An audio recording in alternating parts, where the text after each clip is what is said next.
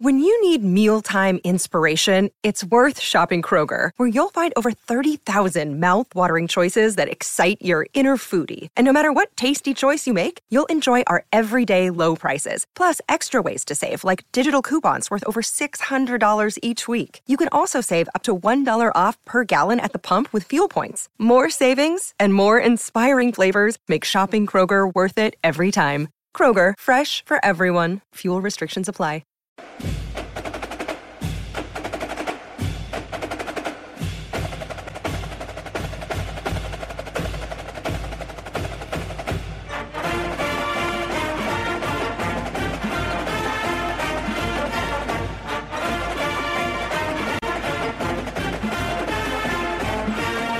Hey, it's Conrad Thompson, and you're listening to Grillin' JR with the voice of wrestling, the Hall of Famer himself, good old Jim Ross. Jim, how are you, man?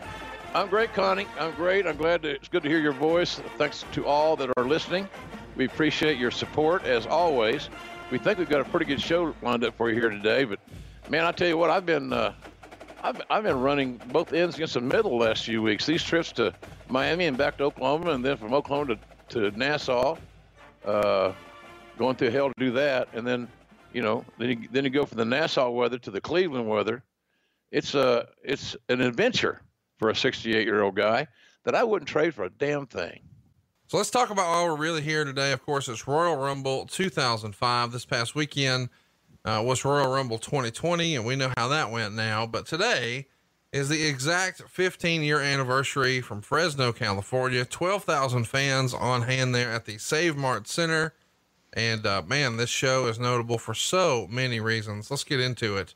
But before we do, let's talk about some news and notes heading into the show, including something that, when I was doing my research, stood out like a sore thumb. Wade Keller would write, Rob Van Dam initially told VP of Talent Relations, John Laurinaitis, that he did not want to accept the invitation to travel to Iraq for the holiday special. Laurinaitis then instructed Van Dam to tell Vince McMahon personally. RVD took his advice and did not back down while speaking to McMahon. McMahon made it clear he was not happy with the decision, and Van Dam's reasons for staying home were not due to political views or concern over safety, but rather because he simply wanted a week off from WWE's travel schedule. And this is something that's been discussed a lot over the years, and RVD has even done several interviews about it. What do you remember about this? Because something in here really stands out to me. Yeah. Why the VP of Talent Relations had the talent go to talk to Vince is a failed experiment from the get-go. That's weird.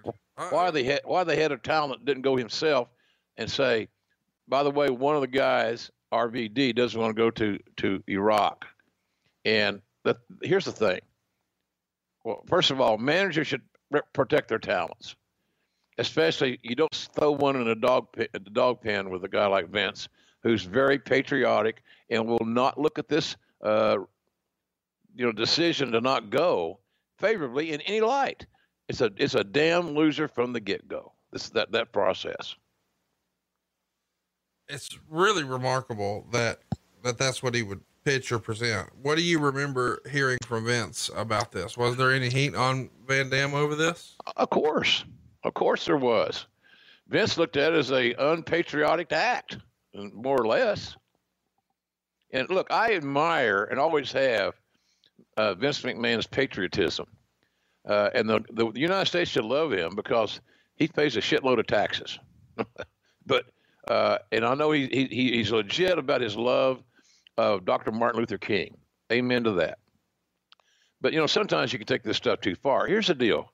Here's how I would address that. Vince, he doesn't want to go. He's not comfortable going. I don't have to give him any reasons unless Vince asks me. That's all he needs to know. He doesn't want to go. And so we can force him to go, or he can violate his contract. And then all of a sudden, who wins in that pissing contest? Nobody. We got a roster full of people that are talented, popular, and have name identity that these soldiers will be grateful to see. It's not a Rob Van. He's not the whole effing show on this trip. So, I Tribute to the Troops is a unique deal. It's an ensemble cast. So there are a lot of talents that could have gone without making this big, issue and having Rob go talk to Vince. I just didn't understand that logic. Maybe Laurinaitis had a good reason. If he did, it might be one of his early first ones, but nonetheless, I don't know what the thought was. You and I talked about this a little bit before we went on the air. Managers don't do that, Conrad. Would you do that? No. So anyhow, but Rob, I don't know that Rob ever quite really got over all that. I might be wrong. Maybe I'm overreacting. But I don't think he quite ever got all over that deal. It was a real simple thing, man. He was tired. He was broke down. He worked a very physical and demanding style. I would have had no issue whatsoever in saying, okay, you're unbooked. And I'd have got somebody else to go. So, because a lot of people wanted to go. You think the majority of the talents wanted to go to Tribute for the Troops?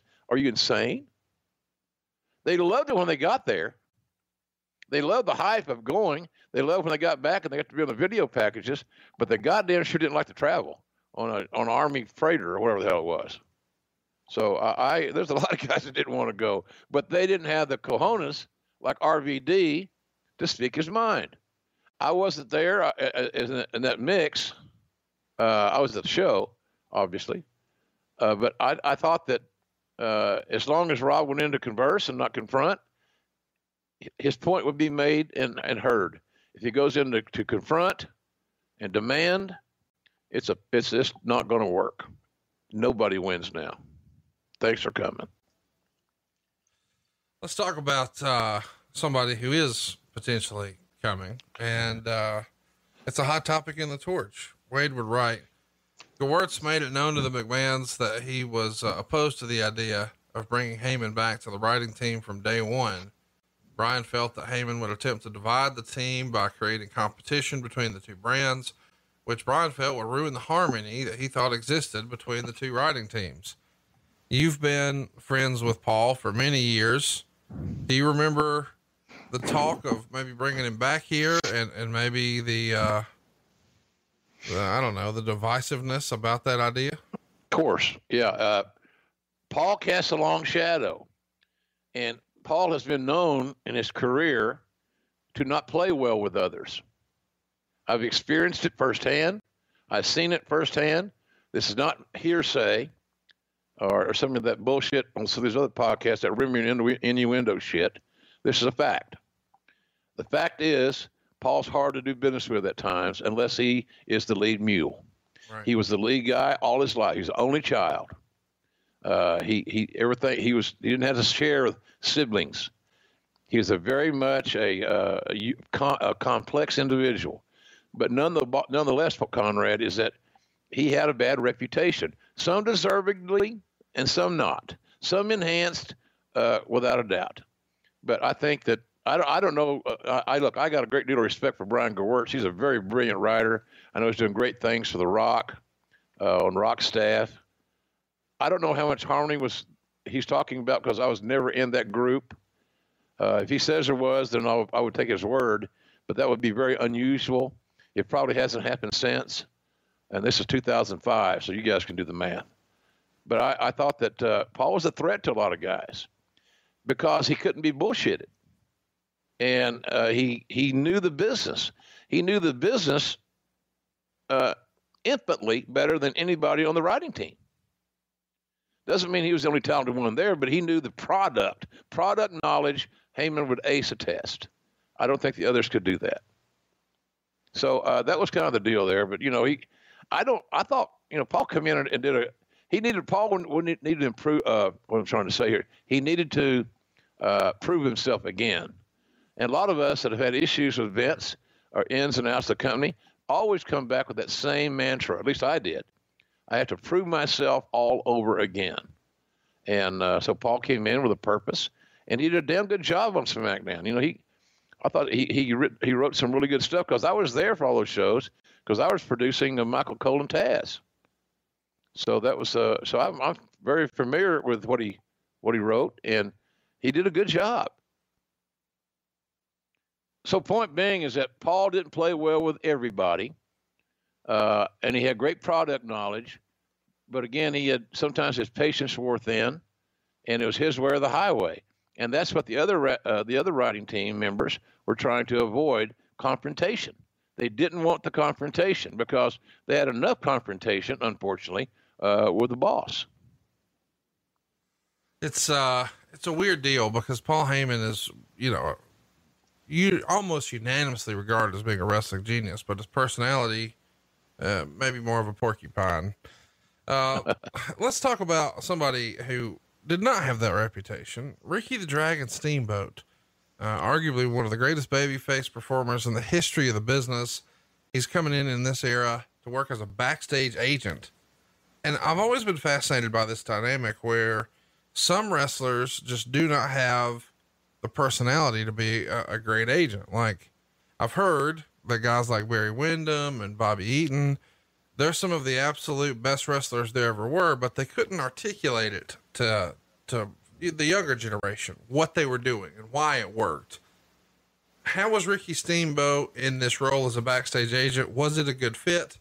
Was the demand of the travel too much? Because that was certainly the rap when he was an in-ring performer. What do you remember of him coming in as an agent here? Well, anytime you get a guy with the quality, the human quality, integrity, character, etc., in your locker room, you've heard me say this a lot of times, Connor, about hiring talent. You don't want to bring a chicken into the hen house and let them eat away. It's not good. It won't work. Ricky was a pleasant breath of fresh air, but I always thought that Ricky would have been much better served, and more importantly, the company would be better served if Ricky had been in Orlando at the Performance Center. Different stress, less travel, more, he could be home more, just a better environment. And I thought that was just, that was a little bit of a misplay. But you don't know until you try as well. But I don't think it was a great fit for Ricky on the road doing house shows, live events, and TVs. He had been off the road for a while. Demands and the backstage politics, the community relations, so to speak, a lot of little clicks here, there, and yon. You got to figure out where you fit in.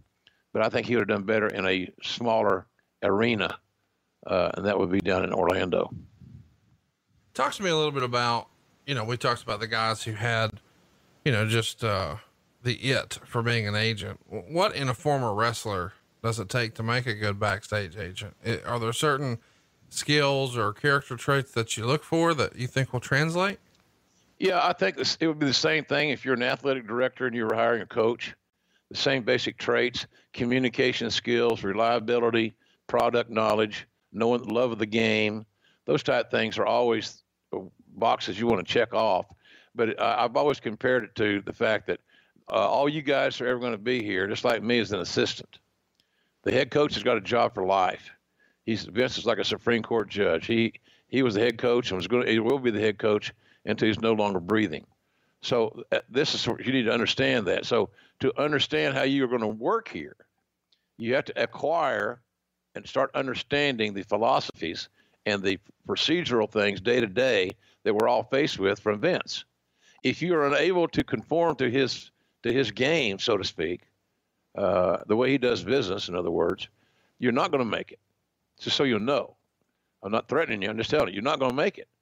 But if you can understand the method to his madness, even though you may not agree and probably won't agree, but you can still pull it off. You may not want to run a pass play. You may think that running the ball is the best way to get a first down. He wants to throw it. So guess what you're going to do?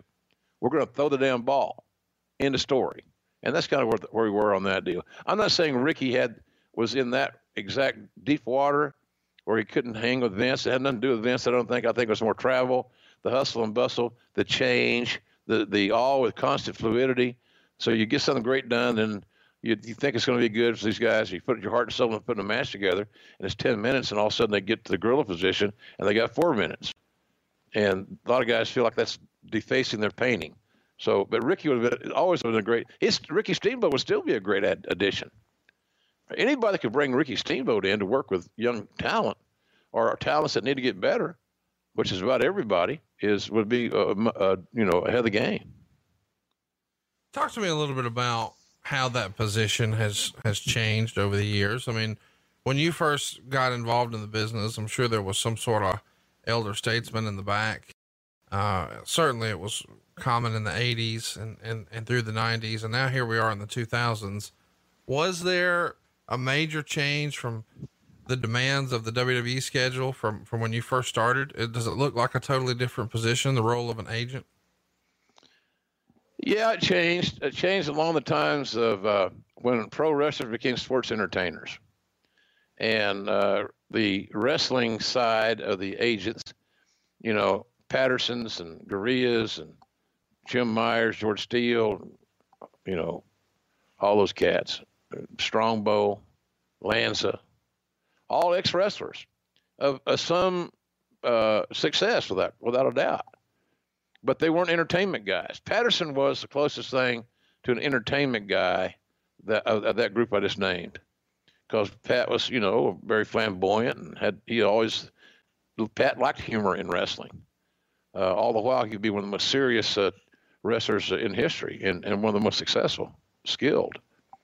But so you start segueing in from I'm a pro wrestler to I'm a sports entertainer, and with that change in the vocabulary came a change in the agents, whereby some booker may say, well, Michael Hayes was never a great worker. He was entertaining, and he cut great promos, and he had a wealth of charisma. Well, hire him, because we're in a sports entertainment business. So that's kind of the best analogy I can give you, you know, for that. I think, but the rules changed, so you had to be fundamentally sound. But it seemed like, and it may be that way today. Maybe hopefully it's lessening for all wrestling companies, where the entertainment content is more important than the wrestling. And I think that's wrong. Steve Austin is in the news here. He's just signed a 3-movie deal with WWE, and he's going to go on a media tour announcing that Stone Cold is going to be doing WWE films. And the first project we know is going to be The Condemned. And the executive producer, of course, Vince McMahon. What'd you think of your old pal getting in the movie business with the chairman? Well, it was the next step. You know, Steve always had, and still does, a real loyalty to WWE, because God knows he's had plenty of opportunities to go elsewhere and do wrestling and in a variety of capacities. But he's very loyal to Vince and the WWE for making him a multi-millionaire. And he doesn't forget the fans or the team. So I admire that. But I think a couple of things. I think Steve's desire to be in movies was something that he'd had for a long time. Like a lot of us, you know, we see our heroes on the big screen. You know, I'd love to have been a little John Wayne, but I was too short and fat, so that didn't work. But nonetheless, Steve knows what I think he had a propensity for that. But the other motivating factor was the great one. We all knew that Rock his days in WWE were going to be numbered as far as a full-time guy or even a part-time plus guy, nothing. And I think Steve saw that Rock had a lot of really good people behind him, and that they assured him that he had a career. Steve thought he had a career in it as well.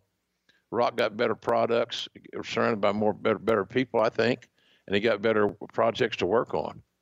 Not to say Steve didn't have some other things besides Condemned, but nothing like The Rock has had. So he didn't break through. And that's why Steve saw the handwriting on the wall a few years later and said, you know, I don't have the team around me. I'm not getting the material I need. And so he went to the television side.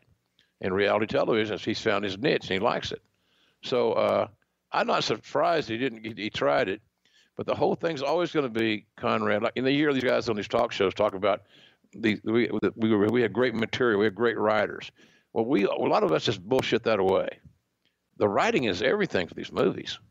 I mean, you gotta have some content, you got quality. So I liked The Condemned, and I thought he did a hell of a job in it, and it was an interesting concept. But the rest of the stuff that he did just unfortunately didn't stick with a lot of folks, and so that movie thing was short-lived. And I know he's had other roles. I know he's in The Condemned too, or not The Condemned, the movie with Sylvester Stallone and all those dudes, Randy Couture and everybody. Real cool movie, Expendables or something. Yeah, that's right. And I like that too. He was good in that. So, but it's a matter of devoting so much time away from family or your dogs, in his case, or his four-wheeler, in his case, to go onto a set for that many, where you can do TV and you can do a whole season of television in a few weeks. So there's a lot of variables to it, but I wasn't surprised that he went that route, but it was the next step outside of wrestling to continue a relationship that he wanted to cultivate in a different way than as being the main event star of the company. Well, the other main event star of the company from years past is The Rock, and he's in the news here because it looks like his contract is going to expire at the end of 2004 on December 31st. And Wade is saying there's strong signs that a renewal will not be worked out. Here's his exact wording. With Steve Austin reaching an agreement with Vince to return to WWE for the 3-movie deal, there is a feeling that Vince doesn't believe it's a priority to re-sign The Rock, and it's now instead sending him a message that he is, quote, not needed. Rock is said to be disappointed, if not upset, that a greater effort wasn't made to renew his deal. If he doesn't renew, it's not clear whether or not he would have to shift to calling himself Dwayne Johnson, since The Rock is trademarked by WWE. The odds of Rock being a part of WrestleMania this year seem slim.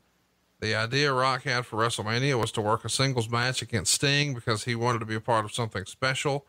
And the potential of that match taking place may have been the reason Jim Ross in recent weeks started to refer to Shelton Benjamin's previously generic corner splash as the Stinger Splash.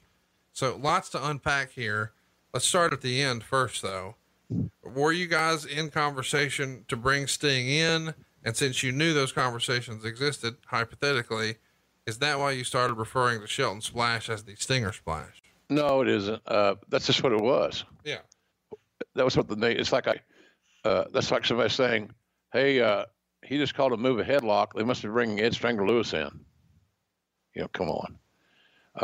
It's stupid. So, well, it's foreshadowing. It is. No, it's just stupid. Stop it. Do you remember do you remember The Rock asking for a match with Sting at WrestleMania? Yeah, man. Look, we were trying to recruit Sting, Conrad, since the WCW closed their doors. And then subsequently, when he finally got all this money from Time Warner that he was owed, and we knew he'd be healthy, he'd be refreshed, and he'd have a full bank account. He should be a happy guy. And we only wanted him for a part-time role at best to maximize the investment and to not overuse an asset that had more matches in him than he had left. So, yeah, we were always talking about why not? So, but Rock and Sting would have been cool as hell. Oh, yeah. And Rock, look, the thing about this, I may have mentioned this before. It's worth reiterating as far as bookers are concerned. Bookers find out that the top talents who are going to draw the money and put an ass every 18 inches know exactly who they can and cannot work well with. Meaning that a great attraction like The Rock fighting another great attraction like Sting at the biggest event of the year like WrestleMania for the first time ever is money. And Rock, here's the key though. Rock knew in his heart that he could get a match out of Sting, who had been dormant for quite a while, without any problem. Full confidence. And I believe that too.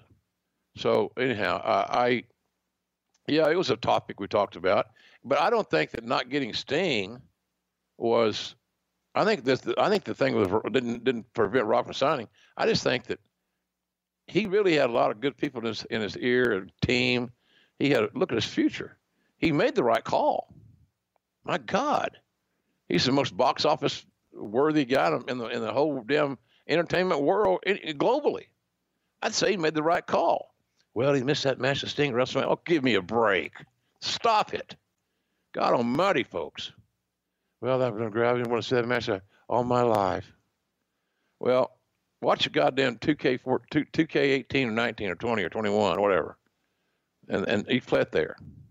Get over it. Let me ask, do you think this was... Hey guys, are you looking for a great Father's Day gift idea? I know I was, and I found it a couple of years ago with Paint Your Life. With Paint Your Life, you get a hand-painted portrait created to fit almost any budget. And it's a great gift idea for your mom, your dad, or both. You see, Paint Your Life transforms your photos into a one-of-a-kind, beautiful hand-painted portrait done by professional artists. You can upload a photo to create anything you can imagine, maybe in a special location or a favorite pet.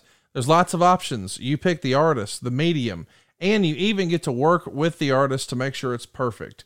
You get started in less than 5 minutes, and you can get the portrait in as little as 2 weeks. You can give the most meaningful gift you've ever given at paintyourlife.com, and there's no risk. If you don't love the final painting, your money's refunded, guaranteed.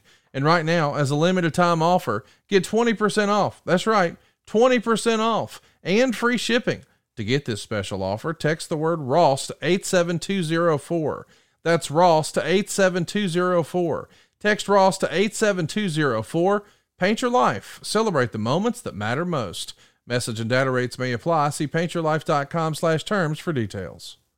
Afford Anything talks about how to avoid common pitfalls, how to refine your mental models, and how to think about how to think. Paula, while certainly you can mess up on $1 million a year, it is far less likely than it is on $30,000 a year. Right. I would meet wonderful people that were struggling with a budget that was super tight. It was 100%. You need to make more money. Make smarter choices and build a better life. Afford Anything, wherever you listen. Vince trying to send a message to Rock that he was not needed. I mean, Rock's out here making a name for himself with movies, and you know, there's an opportunity to bring him back to do some wrestling. And instead, because, you know, whether we talk about it a lot or not, there was a professional rivalry on some level with The Rock and Stone Cold. And just the way you want it, Conrad, just the way you want it. Competition. I'd rather have two great quarterbacks as have one and a backup that you pray doesn't get in the game. I want Montana and Steve Young on the same team. I want that. So do you think that Vince was trying to, pick a side here? No, I think he was trying to show I'm having a wonderful screwdriver, Tito's and fresh orange juice. Man, I got me such a bachelor pad here now. I'll get me one of those juicers. Oh, there you go. Yeah, man, I'm healthy. I'm healthy as a horse. Not an old horse, but a healthy as a horse nonetheless. I think Vince's motive may have been, I'm still running the ship here. And no matter how big you have gotten, I will always run the ship here. And overcompensating for one of his own that was hand grown, that was, I recruited Rock and signed Rock. He'd never been in territory. He'd never been working the Indies. It was we hit it off, and I thought he had an amazing upside, and I saw what kind of personality he had. I didn't have to wonder how the High Chief's grandson and Rocky Johnson's son, how athletic he might be. I knew how athletic he was. I'd seen him play high school football on tape. I saw him play for the U in football, Division I national champs. So yeah, he's an athlete. So I didn't have to worry about that. And when he'd been going to wrestling matches, he was a little pup. So he had an aptitude for what was going on, which is extremely important. I just think that he may have needed a little bit of a nudge to go ahead and make that tie. But over the years they seem to be, because they seem to help each other when it's needed, but on a different level. But I think a lot of folks thought that Vince couldn't control Rock, and there was never an issue of control, I don't think, but apparently that was made an issue, and it never worked out. But I don't think Vince is picking sides on this deal at all, because subsequently he's worked with Rock on some big level deals. Think about WrestleMania with Cena, for example. So yeah, I don't think so. I don't think that was the reason. But did the who's got the biggest yin yang in the company theoretically have something to do with it? Probably. It's built on alpha males. So you guys do the math. Of course, there's something to it. One of the things I want to talk about that I found in my research here is when Austin and McMahon are out making the rounds to promote these movies, they appear on January 19th on the Fox Sportsnet show, Best Damn Sports Show period, which I used to watch. And I think a lot of our listeners did. Yeah, me too. But there's an interesting line about the XFL because these are sports guys. So they want to talk to Vince about the XFL. And he says, wrong place, wrong time. And Tom Arnold is asking, he's talking about the XFL failing. Yes. Let's get that right. The XFL had failed, as my dad would say, farted and fallen. So let's go ahead. That's what we're talking about. Tom Arnold is asking if he would have done things differently if he could redo it. And Vince says no, he'd do it all the same. And I just find that so fascinating, especially since we know now, that he's about to get the XFL cranked up again. You're a big football guy. Yeah. What do you think about the new XFL that we're about to be? I mean, I can't believe it's here, but it's about to be here. Fighting chance. It's got a fighting chance because of the TV deals that they have in place with Fox and ESPN. Fighting chance because they have been preparing for the launch for 2 years, not 90 days. Fighting chance because they got some of the best coaches that were available, including my friend Bob Stoops, who's coaching the Dallas franchise, former Oklahoma coach for almost 20 years. So, I got a fighting chance. We didn't have we didn't know it. We didn't want to be told, but we didn't have a fighting chance when we started the original XFL. You can't put teams together with any kind of chemistry without playing ample scrimmages or exhibition games or whatever the hell you want to call them, for a team to build chemistry and teamwork, continuity in 90 days. Because you're putting everything together. You're still checking out uniforms, man, the week of the show, week of the game. So I had the first meeting with Vince after the XFL went belly up. I was on his calendar, it might have been one of our normal meeting times. And I called Beth Zaza. I said, is the boss going to want to meet today? And she said, oh, yeah, he's fine. He just lost $15 million, I think it was, something like that, some ridiculous amount of money. I'd have walked out on a ledge. And so I said basically the same thing. What could we have done differently? He said, not a goddamn thing, JR. The way it was laid out, we did the best we could with what we had, but I wouldn't change a thing. And he lost a lot of money, but he said it was a calculated risk, and I would do it all over again because I believe in the concept. So here we are, all these years later, with that same dream that he had about he believes in a concept, but he went about it a whole different way. He got real football people to run the XFL. We'll see how good the game is. The quality of football will be better. I have not read all the rule changes and the amendments to the rules. As long as they don't get too hokey, I'm okay with it. But if they're going to deviate too far away from basic football, I'm not interested. I don't think that's going to happen. Well, let's keep it moving here. Let's get to the Royal Rumble. The first match on this show, and what a show it is, Shawn Michaels and Edge. And yes, that is the first match on the show. Their feud started back at Taboo Tuesday when Michaels was voted over Edge and Chris Benoit to face Triple H in the World Heavyweight Championship. And then Edge and Benoit were put into a World Tag Team title shot. Edge would wind up abandoning Benoit during the match, which they won, and then returned later that night to cost Shawn Michaels his title match against Triple H.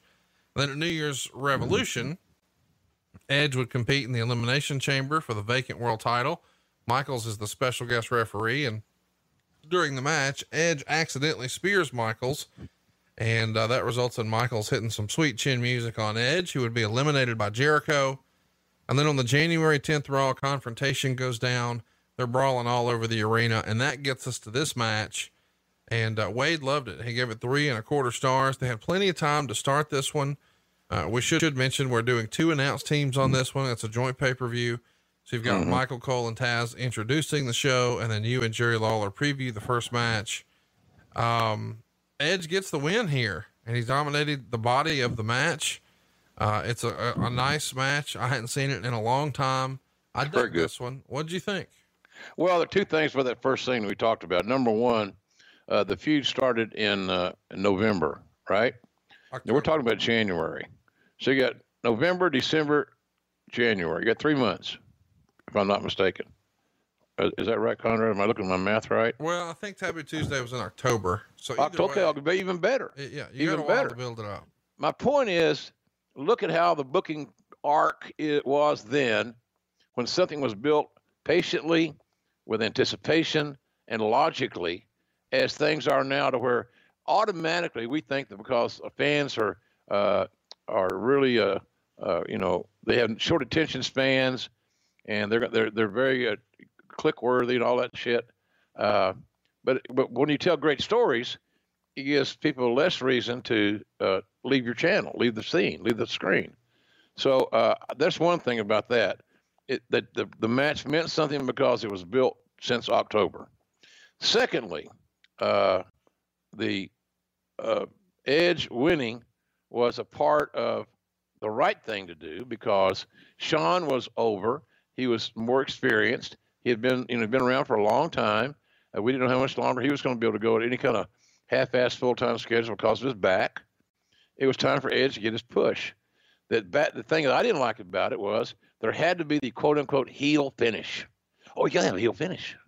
Why? Well, I don't know. I read that. We're going to have a heel finish.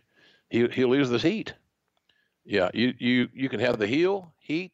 The heel can cheat to get the advantage. So he wouldn't have been at the finish position if he hadn't cheated, which the announcers, if they're worth a shit, can point out. And then secondly, have the said heel, use his finish to beat the guy doing the honors. But we hold on the ropes, we hold the tights, and everything that Vince says he doesn't like about wrestling, old school, we did in this match. Made no sense to me. I didn't get it. So there are two things there. The bill was very good. And the last thing, the first match concept. We talked about Eddie Guerrero going in the first match, having to have a meeting with me before the pay-per-view. He was pissed off. His feelings were hurt. He was disrespected, blah, blah, blah. And until I explained to him how important that first match was. And I presented to him as a challenge to make all these other son of a bitches on this card follow that. Because I should be closing the goddamn show, and I will soon enough. There's your attitude. And he swelled up and got Andre size. And just like he did when he drank hard liquor, which is occasionally.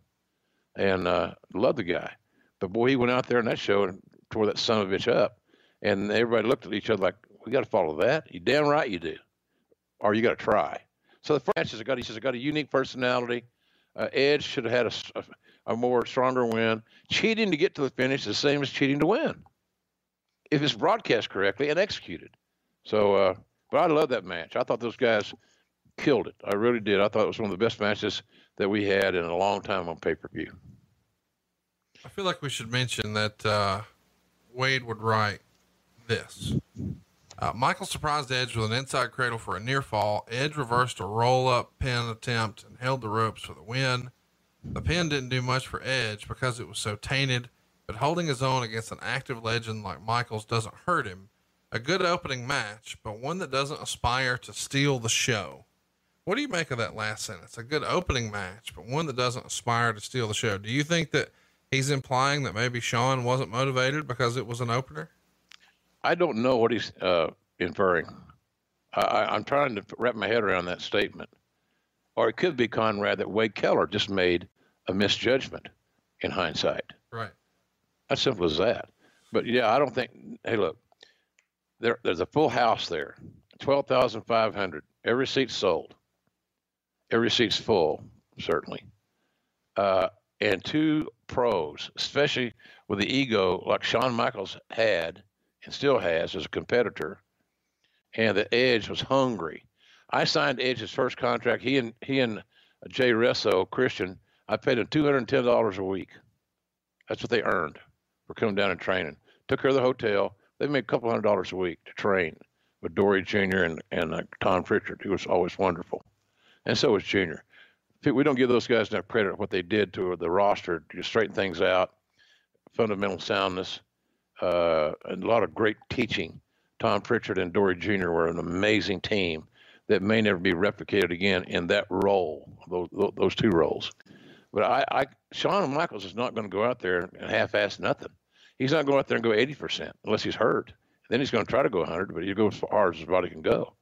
But no, I don't agree with that statement. As simple as that. It's not an indictment of Wade. It's just simply, I don't agree with what he said. Easy. Let's keep it moving and let's talk about the next segment here on the show. Wade would write, Eric Bischoff and Teddy Long talked backstage about whether a Raw or SmackDown wrestler would win the 30-man Rumble. Eddie Guerrero and Ric Flair drew their numbers out of a tumbler. Guerrero hugged Flair and managed to switch numbers. Flair discovered it seconds later and ran after Guerrero. Funny. I really love that segment. I think it's one of the highlights of the whole show. Woo! I do too. Take two. Just think of this, folks. How great are the two personalities of Nate and Eddie? How great would it be to see them in another vignette today? God, you miss those moments because those guys are not trained. They're not developed in a system. They had it. And guys have it when they get into the performance center. Guys have it when they first arrive in AEW, for example, or someplace else. It is imperative. And you don't learn it in a camp. And you don't learn it in somebody's developmental system. You either have it and you bring it out of yourself, because if you have it and you're waiting for someone to bring it out of you, you're a loser. If you don't have the motivation, the self-motivation to make yourself a goddamn pro and learn your skills and raise your game on all aspects of it, then you're not going to make it. You can't wait on somebody to make you have a charisma. If you either got it or you don't. And I can tell you that Eddie and Ric Flair obviously had it from day one. No doubt about that. Next up, this is the recap, word for word from the Torch. Gene Snitsky and Heidenreich shared an intimate moment backstage. Another scene out of Oz. And of course, he's referring to the HBO prison series. What did you think of this segment on the show? It was embarrassing. Didn't need to be on the air. It was uncreative. It was a cheap knockoff. Look, I thought Snitsky was always far ahead of the game, more ahead than Heidenreich. John Heidenreich always was a nice guy. He was a polite guy. But here's the thing, folks. And this is not an indictment or being mean to somebody.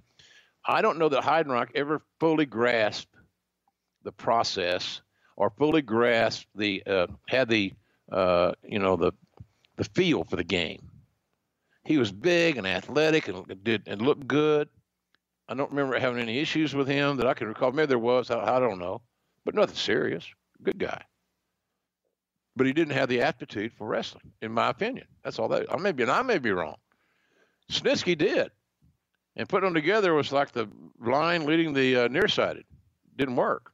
So, and the intricate moment. I mean, you're playing on anti-gay bias, or gay bias, I should say, or homophobia, all these things. So just a rip off of a scene from Oz. No, bullshit. What really was it? What really was it? Well, we know what it was. It was an alpha male vision of what prison gay sex is like. I don't know why that needs to be on a wrestling show, but that's just me. So no, I didn't like it, and I felt badly that the Undertaker had to deal with that shit. I feel like we should keep it moving here. We've got Heidenreich and the Undertaker in a casket match on pay-per-view. This is real. The feud starts at No Mercy when Heidenreich helps JBL defeat the Undertaker in a last ride match by attacking the Undertaker and putting him in the hearse. And then at Survivor Series, the Undertaker defeats Heidenreich after executing the old Tombstone piledriver. At Armageddon, Heidenreich once again cost the Undertaker the title against JBL after interfering in a fatal four-way match involving Booker T and Eddie Guerrero, which allowed JBL to pin Booker T after a clothesline from hell. Then the SmackDown GM, Teddy Long, would let the Undertaker name the stipulation for his match with Heidenreich at the Royal Rumble. And somehow Heidenreich has mentioned his fear of caskets. So of course it's a casket match. They get plenty of time, more than you would have imagined for this. 13 minutes and 4 seconds. Kiss of death. TV matches that go too long, and I've experienced some of these in my career, past, present, so forth. It's all subjective, but some things are not meant to go 13 minutes. This was one of those primary examples. You do your great grandiose entrance. You let Heidenreich get a little bit of heat. And I mean a little bit of heat. You let the Undertaker take over, come back, put his ass in a casket, and go home. Dong. That's what you do. It don't need to be a longer story than that. Well, you got to make somebody.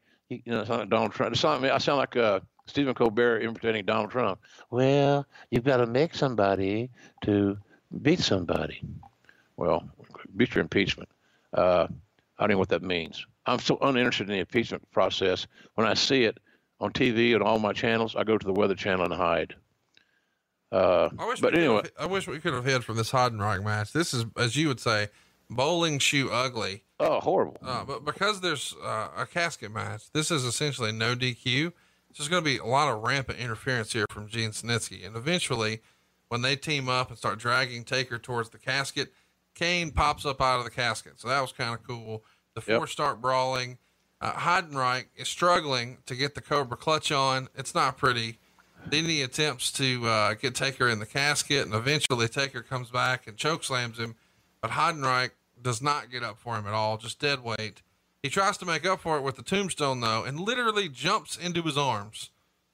Just very, very ugly. Maybe somebody mentioned something to him between those two moves. Yeah, I'm sure it was. Hey, you load of shit, loosen up. Help me out. I'm sure it was the deal. Brother out here.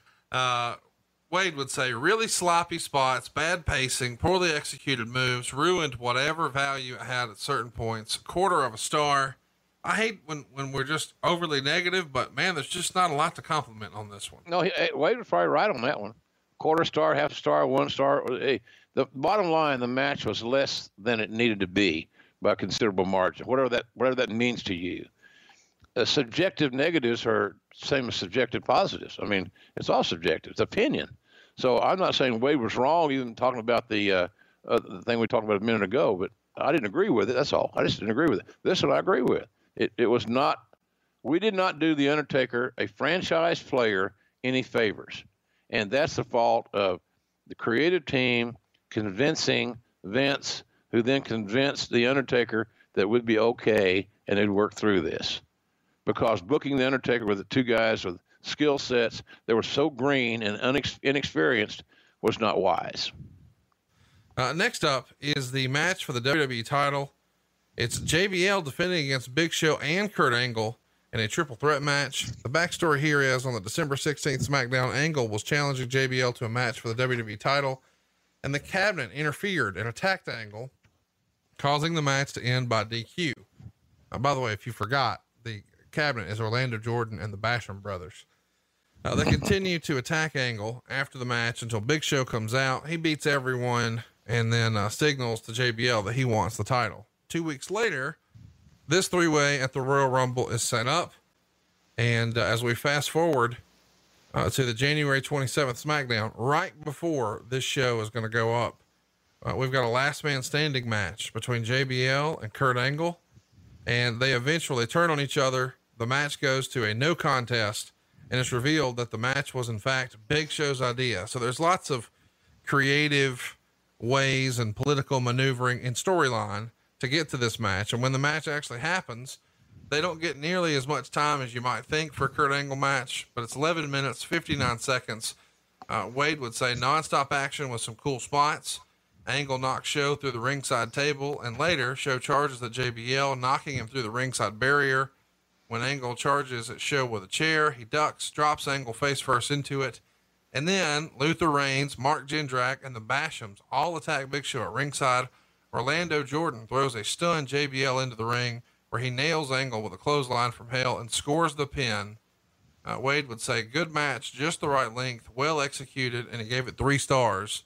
Lots of outside interference, lots of gaga and props, but I really like the match, and I do agree with the assessment. Nonstop action, and that's maybe not what you expect with Big Show and JBL, but I think having Angle in there, who has the Energizer Bunny mode on, it kept it going. Yeah, absolutely. Angle was the straw that started the drink in that one. And the outside stuff here, normally I would say too much. I think he needed it in this match. A little side of, what's the word I'm looking for? The sleight of hand type thing. You know, you need a distraction here, there, and yon, and you had plenty of toys to play with on the outside. And it also, you want to make sure you protect Big Show. Even though I don't think the company did a great job protecting him over his whole career with his rampant overexposure, which he did not need. But nonetheless, I thought the match came off much better than people thought it would. I didn't call that match. I thought it was Cole and Taz, and I enjoyed their work and I enjoyed watching it. So I did think it was a nice presentation by everybody, and surprised me. Surprisingly good. Yeah, go out of your way to watch it. I mean, it really is, in a sea of bad three-ways, this one stands out. I don't know that Kurt Angle ever had a bad match, and this one's no exception. 3 stars, really good match here. Backstage, we would see Carlito Cool ask Batista to sign his petition. Batista said no. And then Bischoff would inform Batista he was banning him and Flair from ringside. And a commercial airs with Eugene on a bench spoofing the "Life is like a box of chocolates" scene with Forrest Gump. You saw this for the first time in a long time. What did you think of the promo, "Life is like a box of chocolates"? I loved them. It shows you how talented Nick Dinsmore was and still is with this little promotion up there in the Dakotas. Good school, good teacher, be a good coach for some of you guys that live in that part of the world. Eugene's a good guy and very, very skilled. Good teacher. He's one of those guys that can teach. He's a guy that can coach. He's a lot like Tom Pritchard. Both guys are very, very sound, but none of them were major superstar main event headliners in every territory they went to, unlike Dory Jr., who was, for the vast majority of his entire life, a main eventer. Just different time, different place, different people. But Nick did a good job. I liked all these. I believe, if memory serves me correctly, I saw all those promos at one time, and before they aired, and it was just beautiful. I mean, the creative was great. The casting was good. I liked them all, Conrad. I thought we did really well with those. I thought that was a real good step in the entertainment side of pro wrestling. The sports entertainment desire void was filled with those for sure. And whose ever idea it was, I don't know if John Gabork was still there then doing that or David Sahadi, but whose ever idea it was, maybe somebody, maybe Chris Chambers, I don't know whose idea it was, but it was beautiful work. Yeah, I can't argue that at all. Really, really well done. And Sahadi gets a lot of the high fives for these type things, but there is a supporting cast behind the scenes, that were a big part as well. And I'm sure we'll highlight them other times, but let's talk about the world title match. This Triple H Randy Orton thing has been brewing for a long time, going back to when Evolution first split, and their feud, I guess, first starts back on August 16th. Orton is kicked out of Evolution by Triple H after he, was successful at SummerSlam the night before. Triple H would then defeat Orton to win the world title after interference from both Batista and Ric Flair. And then at Survivor Series, there's Team Orton versus Team Triple H. How about this for a weird pairing? Triple H's team is Triple H, Edge, Batista, and Snitsky. Orton's is Orton, Benoit, Jericho, and Maven. That's a little weird. It's a traditional Survivor Series elimination match to earn control of Raw after Orton last eliminates Triple H. But then at Revolution, New Year's Revolution, that is, Triple H wins the Elimination Chamber match to win the vacant World Heavyweight title, last eliminating Randy Orton, of course, after more interference from Ric Flair and Dave Batista. And on the January 10th episode of Raw, Randy Orton gets a win over Batista to become the #1 contender for the title at Royal Rumble. And, we're on our way. We have, the following week, a confrontation between the two men, Triple H and Randy Orton. Triple H, attacks him backstage in an ambush after the confrontation, and they steel chairs, and Triple H scurries away. And then finally, we're here at the match. They get plenty of time, 21 minutes, 27 seconds. Triple H wins and retains the world title. Well, Wade would say very good match, but it felt as if it was in first or second gear too much without enough energetic kicks in the high gear. Orton sold a concussion before falling to the pedigree, 3.5 stars. And this is the start of a concussion angle that they were going to do with Randy Orton. I don't know that you could do that today with it being such a hot button topic, but it worked at the time. Not my favorite match these guys had, but certainly told the story. What'd you think? Strong match, solid at worst. I always liked when these guys got together. Two guys I signed, or actually Triple H came in and I renegotiated his deal. As after a couple of years there, a significant race. And Randy, I signed. He was in that same class with those are the cats we sent to OVW, like Batista, who's on this card, and John Cena, who's on this card. So I like the match, but I'm biased. I really am. I'd be fully transparent. I am biased, but I liked it. I like what they did. I like the fact that here's another point, Conrad, that we can make here. We mentioned this earlier in a little different context. This angle started in August. We're in January. When's the last time that a company devoted a continual, a non-disconnected story from August to January? Right. Long time. And the fact is, fans will stay hooked to a great story being told if little elements are added to keep it fresh as you go forward. But that's just, I don't know that the writing teams and the bookers and all the experts have patience to do that. But it's just sad, because if you can push your way through it, our fans want better stories being told. And sometimes that you can't do that in 3 or 4 TV shows. No argument from me. Let's keep it moving. Let's talk about, while we're really here, it's the Royal Rumble match. And this is quite the match. There's so much, going on here. Out first, of course, Eddie Guerrero, starting with him, Chris Benoit. Yeah, Conrad, we talk about first, who comes on, who works for the first match rather of a show, big show. Well, we knew earlier that, that in the opening match was Shawn and Edge. Right. Great opener, star power, highly skilled. They both had agendas. It made sense. Well, then we come back to the first, the kickoff participants for the Royal Rumble, Eddie Guerrero and Chris Benoit. 2 more guys that we signed from WCW in that coup where we got 4 of them, Malenko and Saturn as well. So we knew without a doubt that they were going to start hot, physical, and you guys are coming out here after us, you better have your shit tied up real tight, because this is going to be special. And it was. It was really special. I want to mention this. That was the first first Royal Rumble that SmackDown's Taz had ever called. And he was very nervous. And I think the nervousness was twofold, or threefold. One of the guys, anybody that knows Taz, who I consider a great friend, and I'm glad he's with AEW now. I'm glad I could help that a little bit along the way. But he's a friend, and I'm glad he's on our team. But Taz, unfortunately, worries a lot. And sometimes he worries about hidden agendas that may be there and they may not be there. Again, he's a byproduct of the Paul Heyman ECW. And there was a lot of us against the world and fun and games going on, et cetera, et cetera. So I think that influenced Taz's thinking to some degree. But, he had never done a Rumble. So then people said to him, I was told, watch JR now. He'll hog the broadcast. Well, I went back and listened to that with that thought in mind. And I didn't bogart this damn show whatsoever. It was just a way to stir the shit. And I said, look, you ain't got to worry about me screwing you over. And all I can do is give you my word this is going to be good. And that's all I can do, Pete. That's the name. Peter Cernicia. That's all I can do. And I said, and you have to trust me. It's not you should trust me. You ought to trust me. You have to trust me. Because I have to trust you.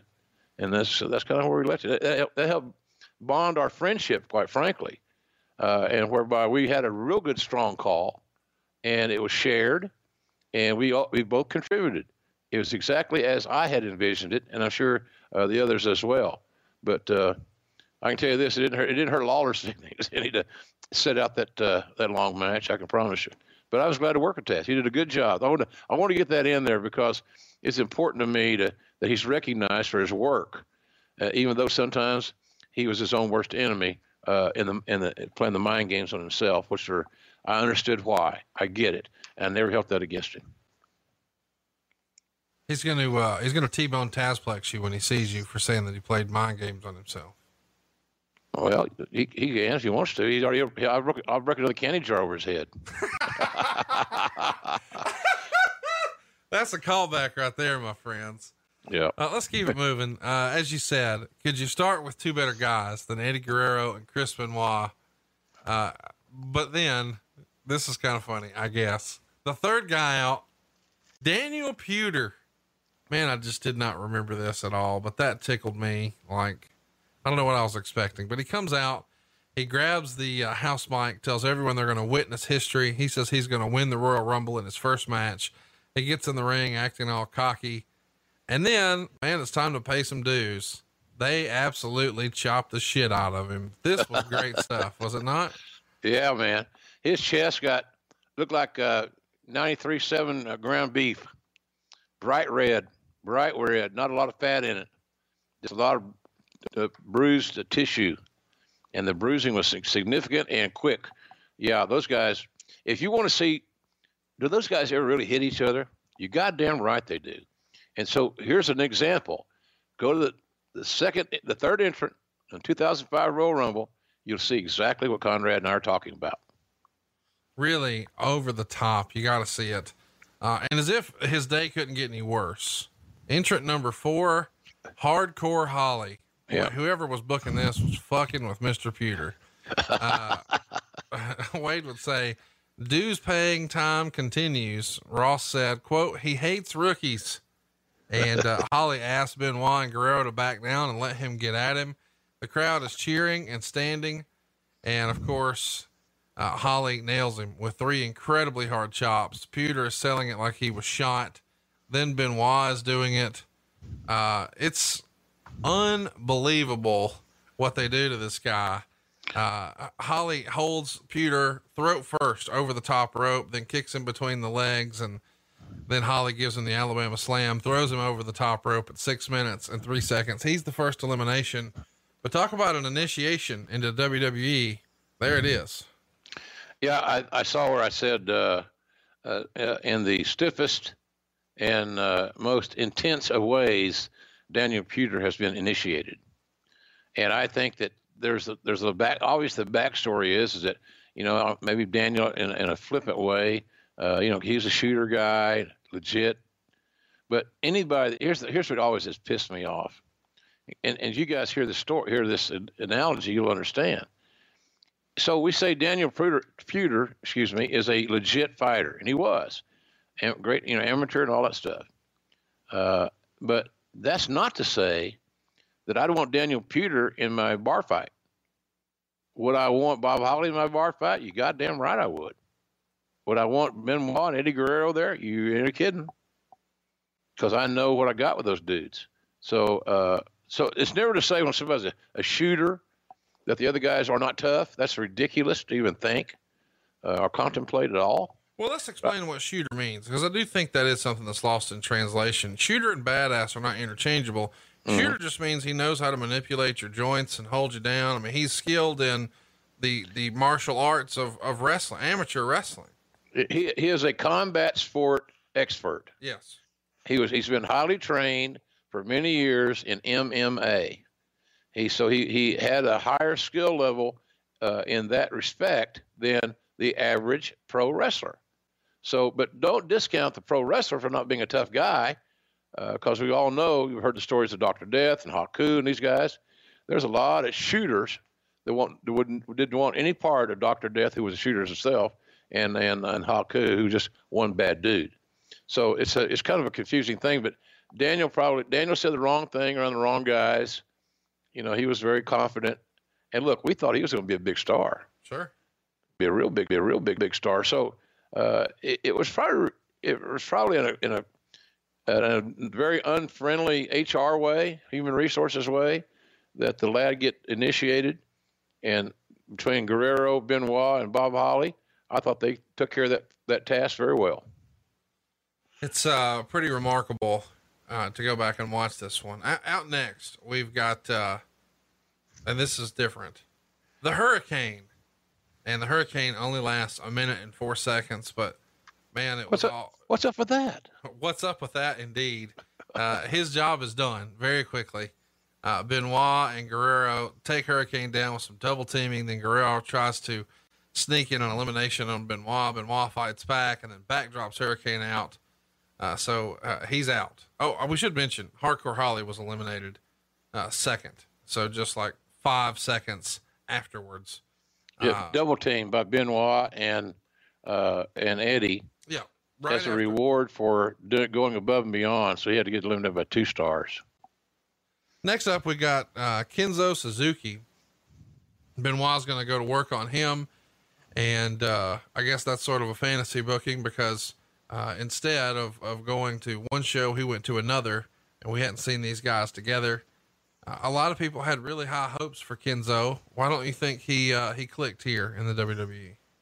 You just didn't connect with the North American audience is one thing. His lack of being able to communicate was another thing. I don't think it had anything to do with his in-ring skills. It's just the adapting from his culture that he grew up in, and in the wrestling business, and because it's different wrestling culture too in Japan than it is here. So he just didn't connect. His work ethic was good. Everything was good, Conrad. There's some guys, he just didn't connect. We had high hopes for him too. We thought he would be a difference maker. Next up, we've got Edge, and he's coming in here at number 7, and Mysterio will come in at number 8. We should mention that after Mysterio is in, Kenzo is going to get eliminated by Ray, so he'll be elimination number 4. Shelton Benjamin is down now at number 9. He's going right after Edge. Number 10 is going to be Booker T, and Eric Bischoff is going to come down to ringside, and Teddy Long will be there too. And they're going to sort of watch the rest of this match together as everyone's fighting. Chris Jericho is charging the ring full speed at number 11. Luther Reigns walks out at number 12. And JR says, if he wins, it would, quote, shock the world. And now this is something that they set up with the GMs coming out. It's sort of Raw on one side, SmackDown on the other. And it becomes sort of 4-on-4 where it's Benoit and Edge and Jericho and Benjamin against Ray, Booker, Reigns, and Guerrero. I got to tell you, when I watched this one back for the first time in a long time, I could appreciate how this match was put together. At this point, I don't imagine it's Pat Patterson who would have been putting these matches together. Oh man. I know Michael Hayes got involved in that process at some point. Just don't know where, Conrad. Right. Was Bruce there in 2005? Yes, he was. Then Bruce would have been involved. He did a real good job because he learned a lot from Pat's idea, and all the little nuances where you stack them, then you have somebody clean the shelf, all those type things. There's a psychology within the match that we're talking about here now that we've all seen in recent times. There's a story within the match that is worth telling, that should take you to something significant at WrestleMania. We know that the winner of the Royal Rumble meets the champion of his choosing. But the bottom line is that there should always be at least 2 or 3 other stories that are forwarded or started, not finalized. You can't finalize them, but forwarded or started within the Rumble match itself. So that's kind of what we're seeing out here all about building the SmackDown brand. What's interesting is as we've got sort of teams here, Raw on one side, SmackDown on the other, entrant number 13 is Muhammad Hassan. He's got major heat. He's walking out real slow. The crowd's chanting USA. He's going to bow in the ring and pray towards the sky. And then everyone surrounds him. Jericho takes the first shot and then everybody else joins in. So even though we were just divided in half, now everybody works together to eliminate him. He only lasts 54 seconds. Coming out next is Orlando Jordan. He's got a huge smile on his face.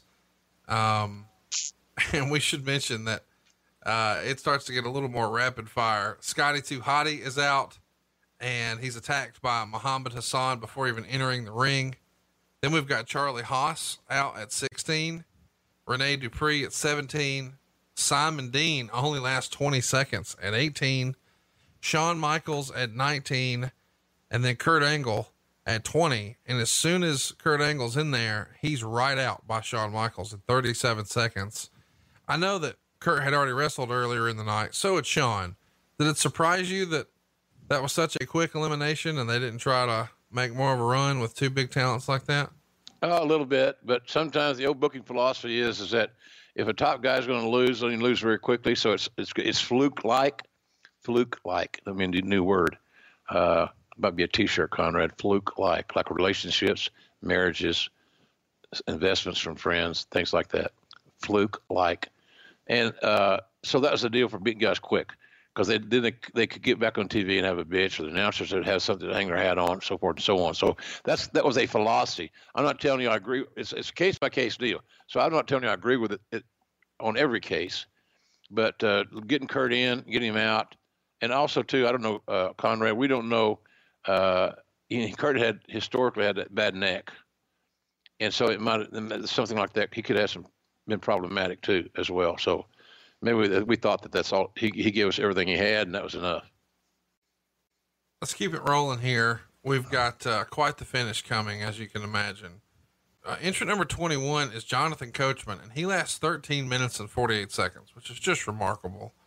Then we've got Mark Jindrak out at 22, Viscera at 23, Paul London at 24, John Cena at 25, Gene Snitsky at 26, Kane at 27, Batista at 28, Christian at 29, and then the Nature Boy himself, Ric Flair, comes in at number 30. He only lasts 1 minute and 58 seconds here. But what everybody remembers about this is the big elimination. You're sitting there ringside. It's hard to imagine this getting as sideways as it does. Talk to me a little bit about what you remember at the end of this match. Well, we loaded it up with star power at the end. We still got Eddie. I think Eddie and Benoit are still in there. You know, they've been, I think, both. I know Eddie was in there, or Benoit was in there. I think Eddie was in there too. But in any event, the damn thing was backloaded in a real nice way.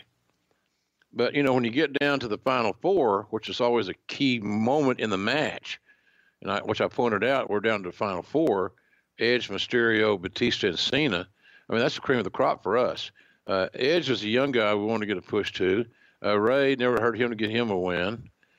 Cena was over. He was Teflon, but the circle name on the booking sheet was Batista. This was Batista's Royal Rumble to win, and Batista's Royal Rumble to become a star, and it would take him to headlining WrestleMania. But man, it seems awful simple when I explain it that way, but it was far from simple, because so we had the double elimination, and I went back and watched this again. Batista got off balance. He caught Cena near the ropes with Batista's back to the ropes, gets off balance. They both go over the top rope, and by simple luck, because we looked at that goddamn replay till it was ad nauseum, it looked to me like, until this very day, they both landed at the same time. And so that means that there was no winner. Then Vince comes out walking, you know, like he's got a club up his ass. Hang on, before we get to that, let's talk about this. So we're down to these last two, the two top baby faces, John Cena and Batista. One's a Raw guy, one's a SmackDown guy. Of course. Battling for a minute. They're both blocking each other's signature moves. They go over the top rope. It looks like they land at the same time. Two refs raise Batista's arm. Two refs raise Cena's arm. That all feels like that is 100% storyline as planned. Was that the way you remember the finish? No, being written? No, of course not. So of course not. It wasn't. But here's the thing: the referees are getting their instructions in their ear. In their ear. So it wasn't like it was a finish and they just decided to go. All of them agreed with using telepathy to have this finish. We're going to raise their hands. All the SmackDown refs are going to raise Cena's hand, and the Raw refs are going to raise Batista's hand. And then here comes Vince at the end because there really wasn't there was nowhere that those participants that I just named could go. They couldn't make the final.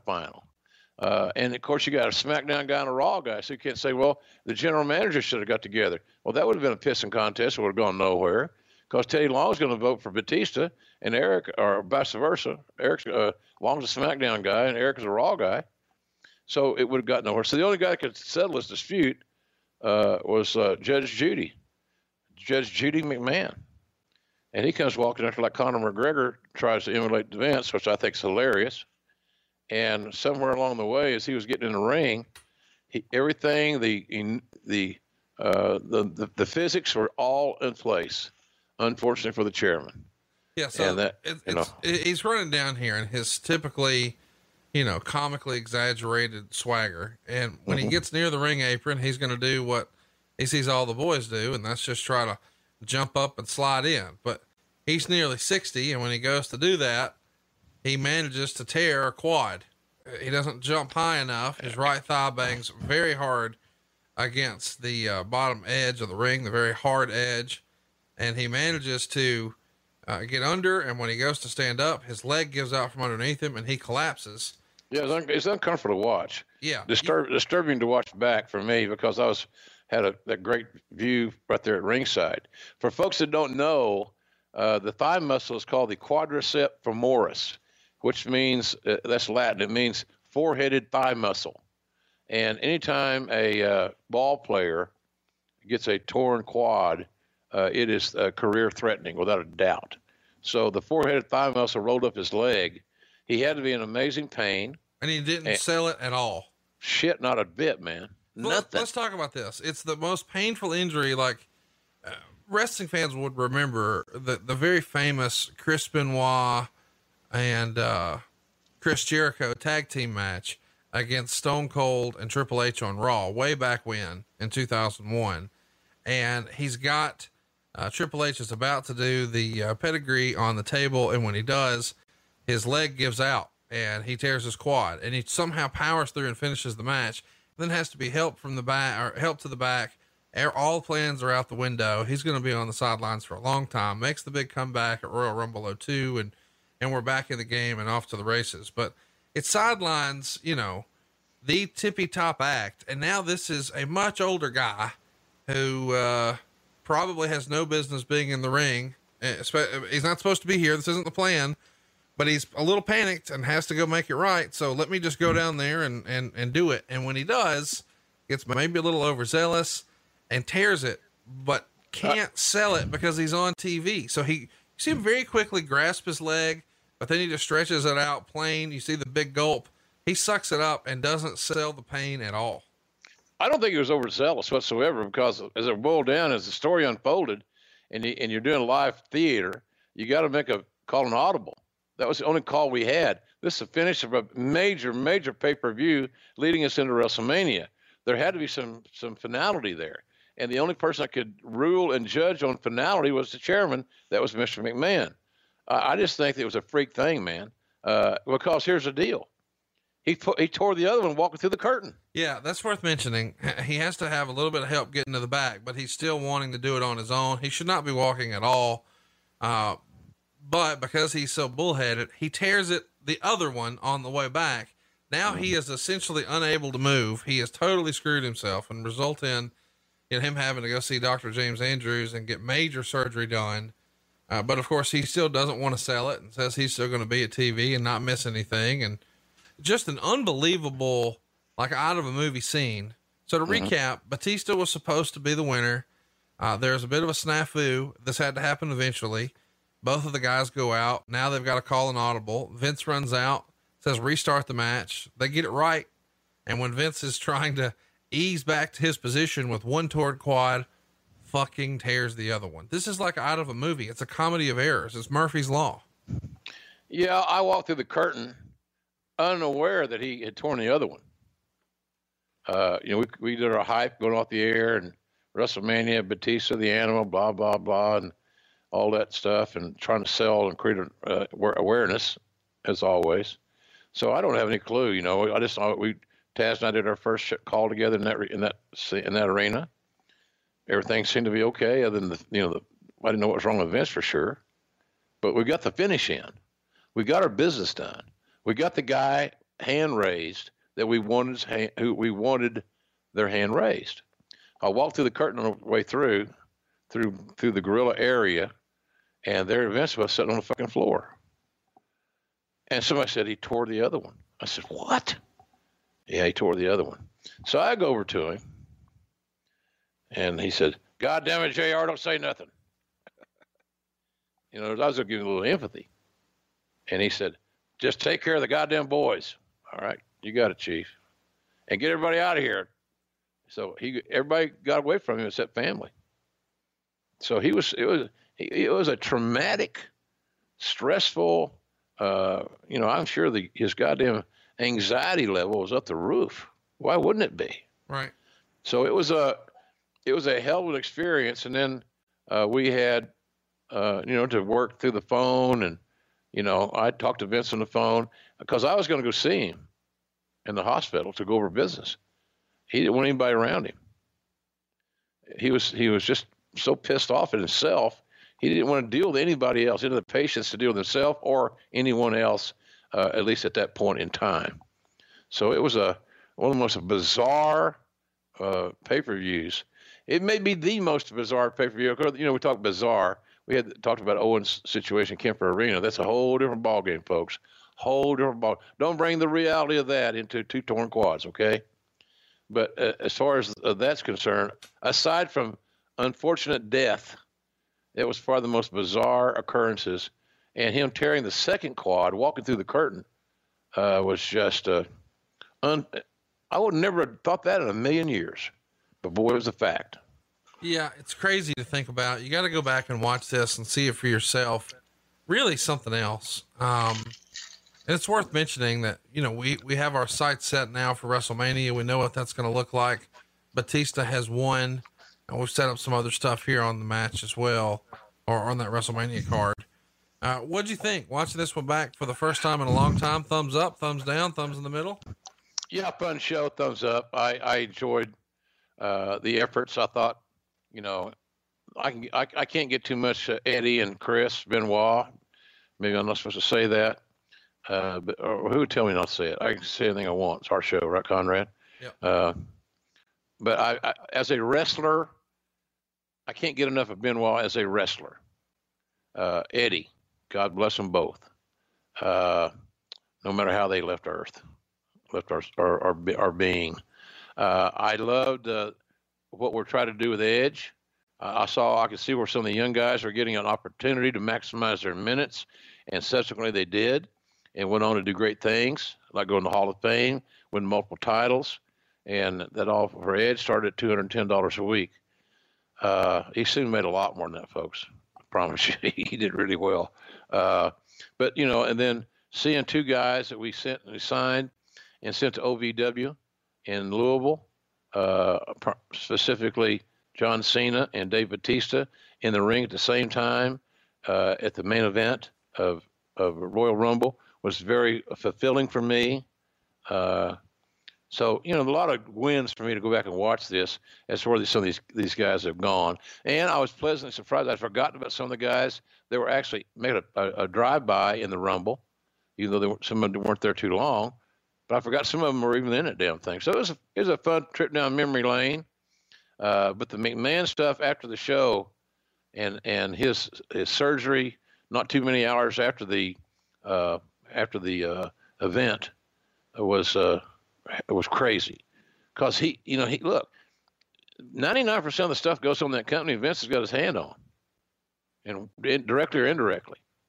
So his demands for his time were unfathomable. But I monitored it and managed, the best I could, what I was asked to do.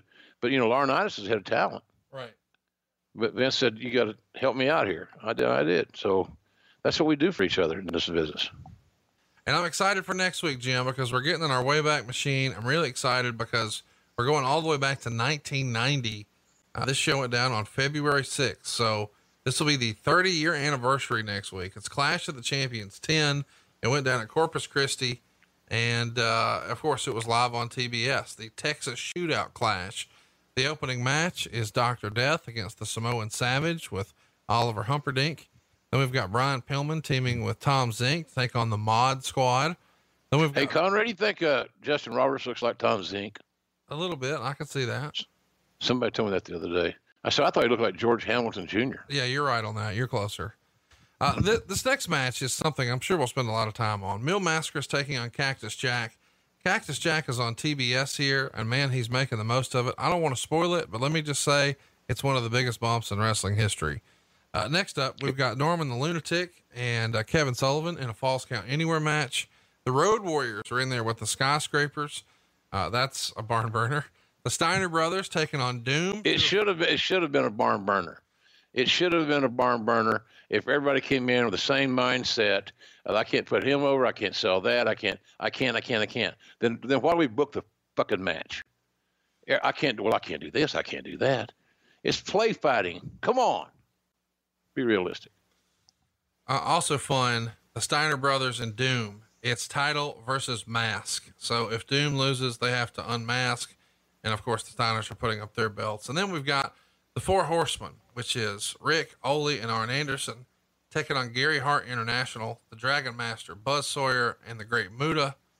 But famously, Sting is supposed to be a part of this match, but he gets kicked out of the Horsemen earlier in the match, and he's replaced with Ole Anderson. So there's a lot of great talent, a lot of great matches here, but what the show was remembered for the most is kicking Sting out of the Horsemen. And then there's the big brawl at the end with the cage where Sting is coming back to get his revenge, and he tears his fucking knee. So 2 weeks in a row, we've got shows where the last match, something doesn't go according to plan and somebody's hobbling away. Sting's patella, i.e. the kneecap, tore away. Ironically, I had that same injury my senior year in high school playing football. And it is a painful son of a bitch, let me tell you, because that kneecap lays on those nerves, gets out of place. You got to put it back in place. And if it's so badly distorted and out of position, then all of a sudden, you got to have major surgery. Unfortunately for Sting, his patella was completely wrecked. And so he had to have the Dr. Jim Andrews in Birmingham, Alabama, Roll Tide surgery. And, but we lost our top babyface. And that night was a major issue in the development of Sting and where it would all finally end up and what could have been if his service and his build had not been interrupted by this patella injury. You and I are going to spend like a whole week together, and we're going to get the week kicked off next week with AEW in town on Wednesday. Pick up your tickets now. AEW Tix. That's AEWTIX.com. And then later that night, supershowlive.com for Tony Schiavone, Jim Ross, and myself. And don't miss us across the pond next weekend. Gosh, time flies, man. I'm looking forward to it. Until then, we'll see you next week right here on Grillin' JR with the voice of wrestling, Jim Ross, only on Westwood One. John brings his skewed sense of humor. Jeff brings tips to cut strokes off your next round. Together, it's those weekend golf guys. They'll pay a lot of money to PXG and Titleist and Callaway and on and on and on, right? How many yards do you think you're going to pick up with that extra driver? I think I can get an extra 5 to 10. What if I give you 15 to 20? You pay me more. Jeff Smith teaches on the sliding scale. Those Weekend Golf Guys, the podcast, part of the Believe Network. Just search BLEAV on YouTube or wherever you listen.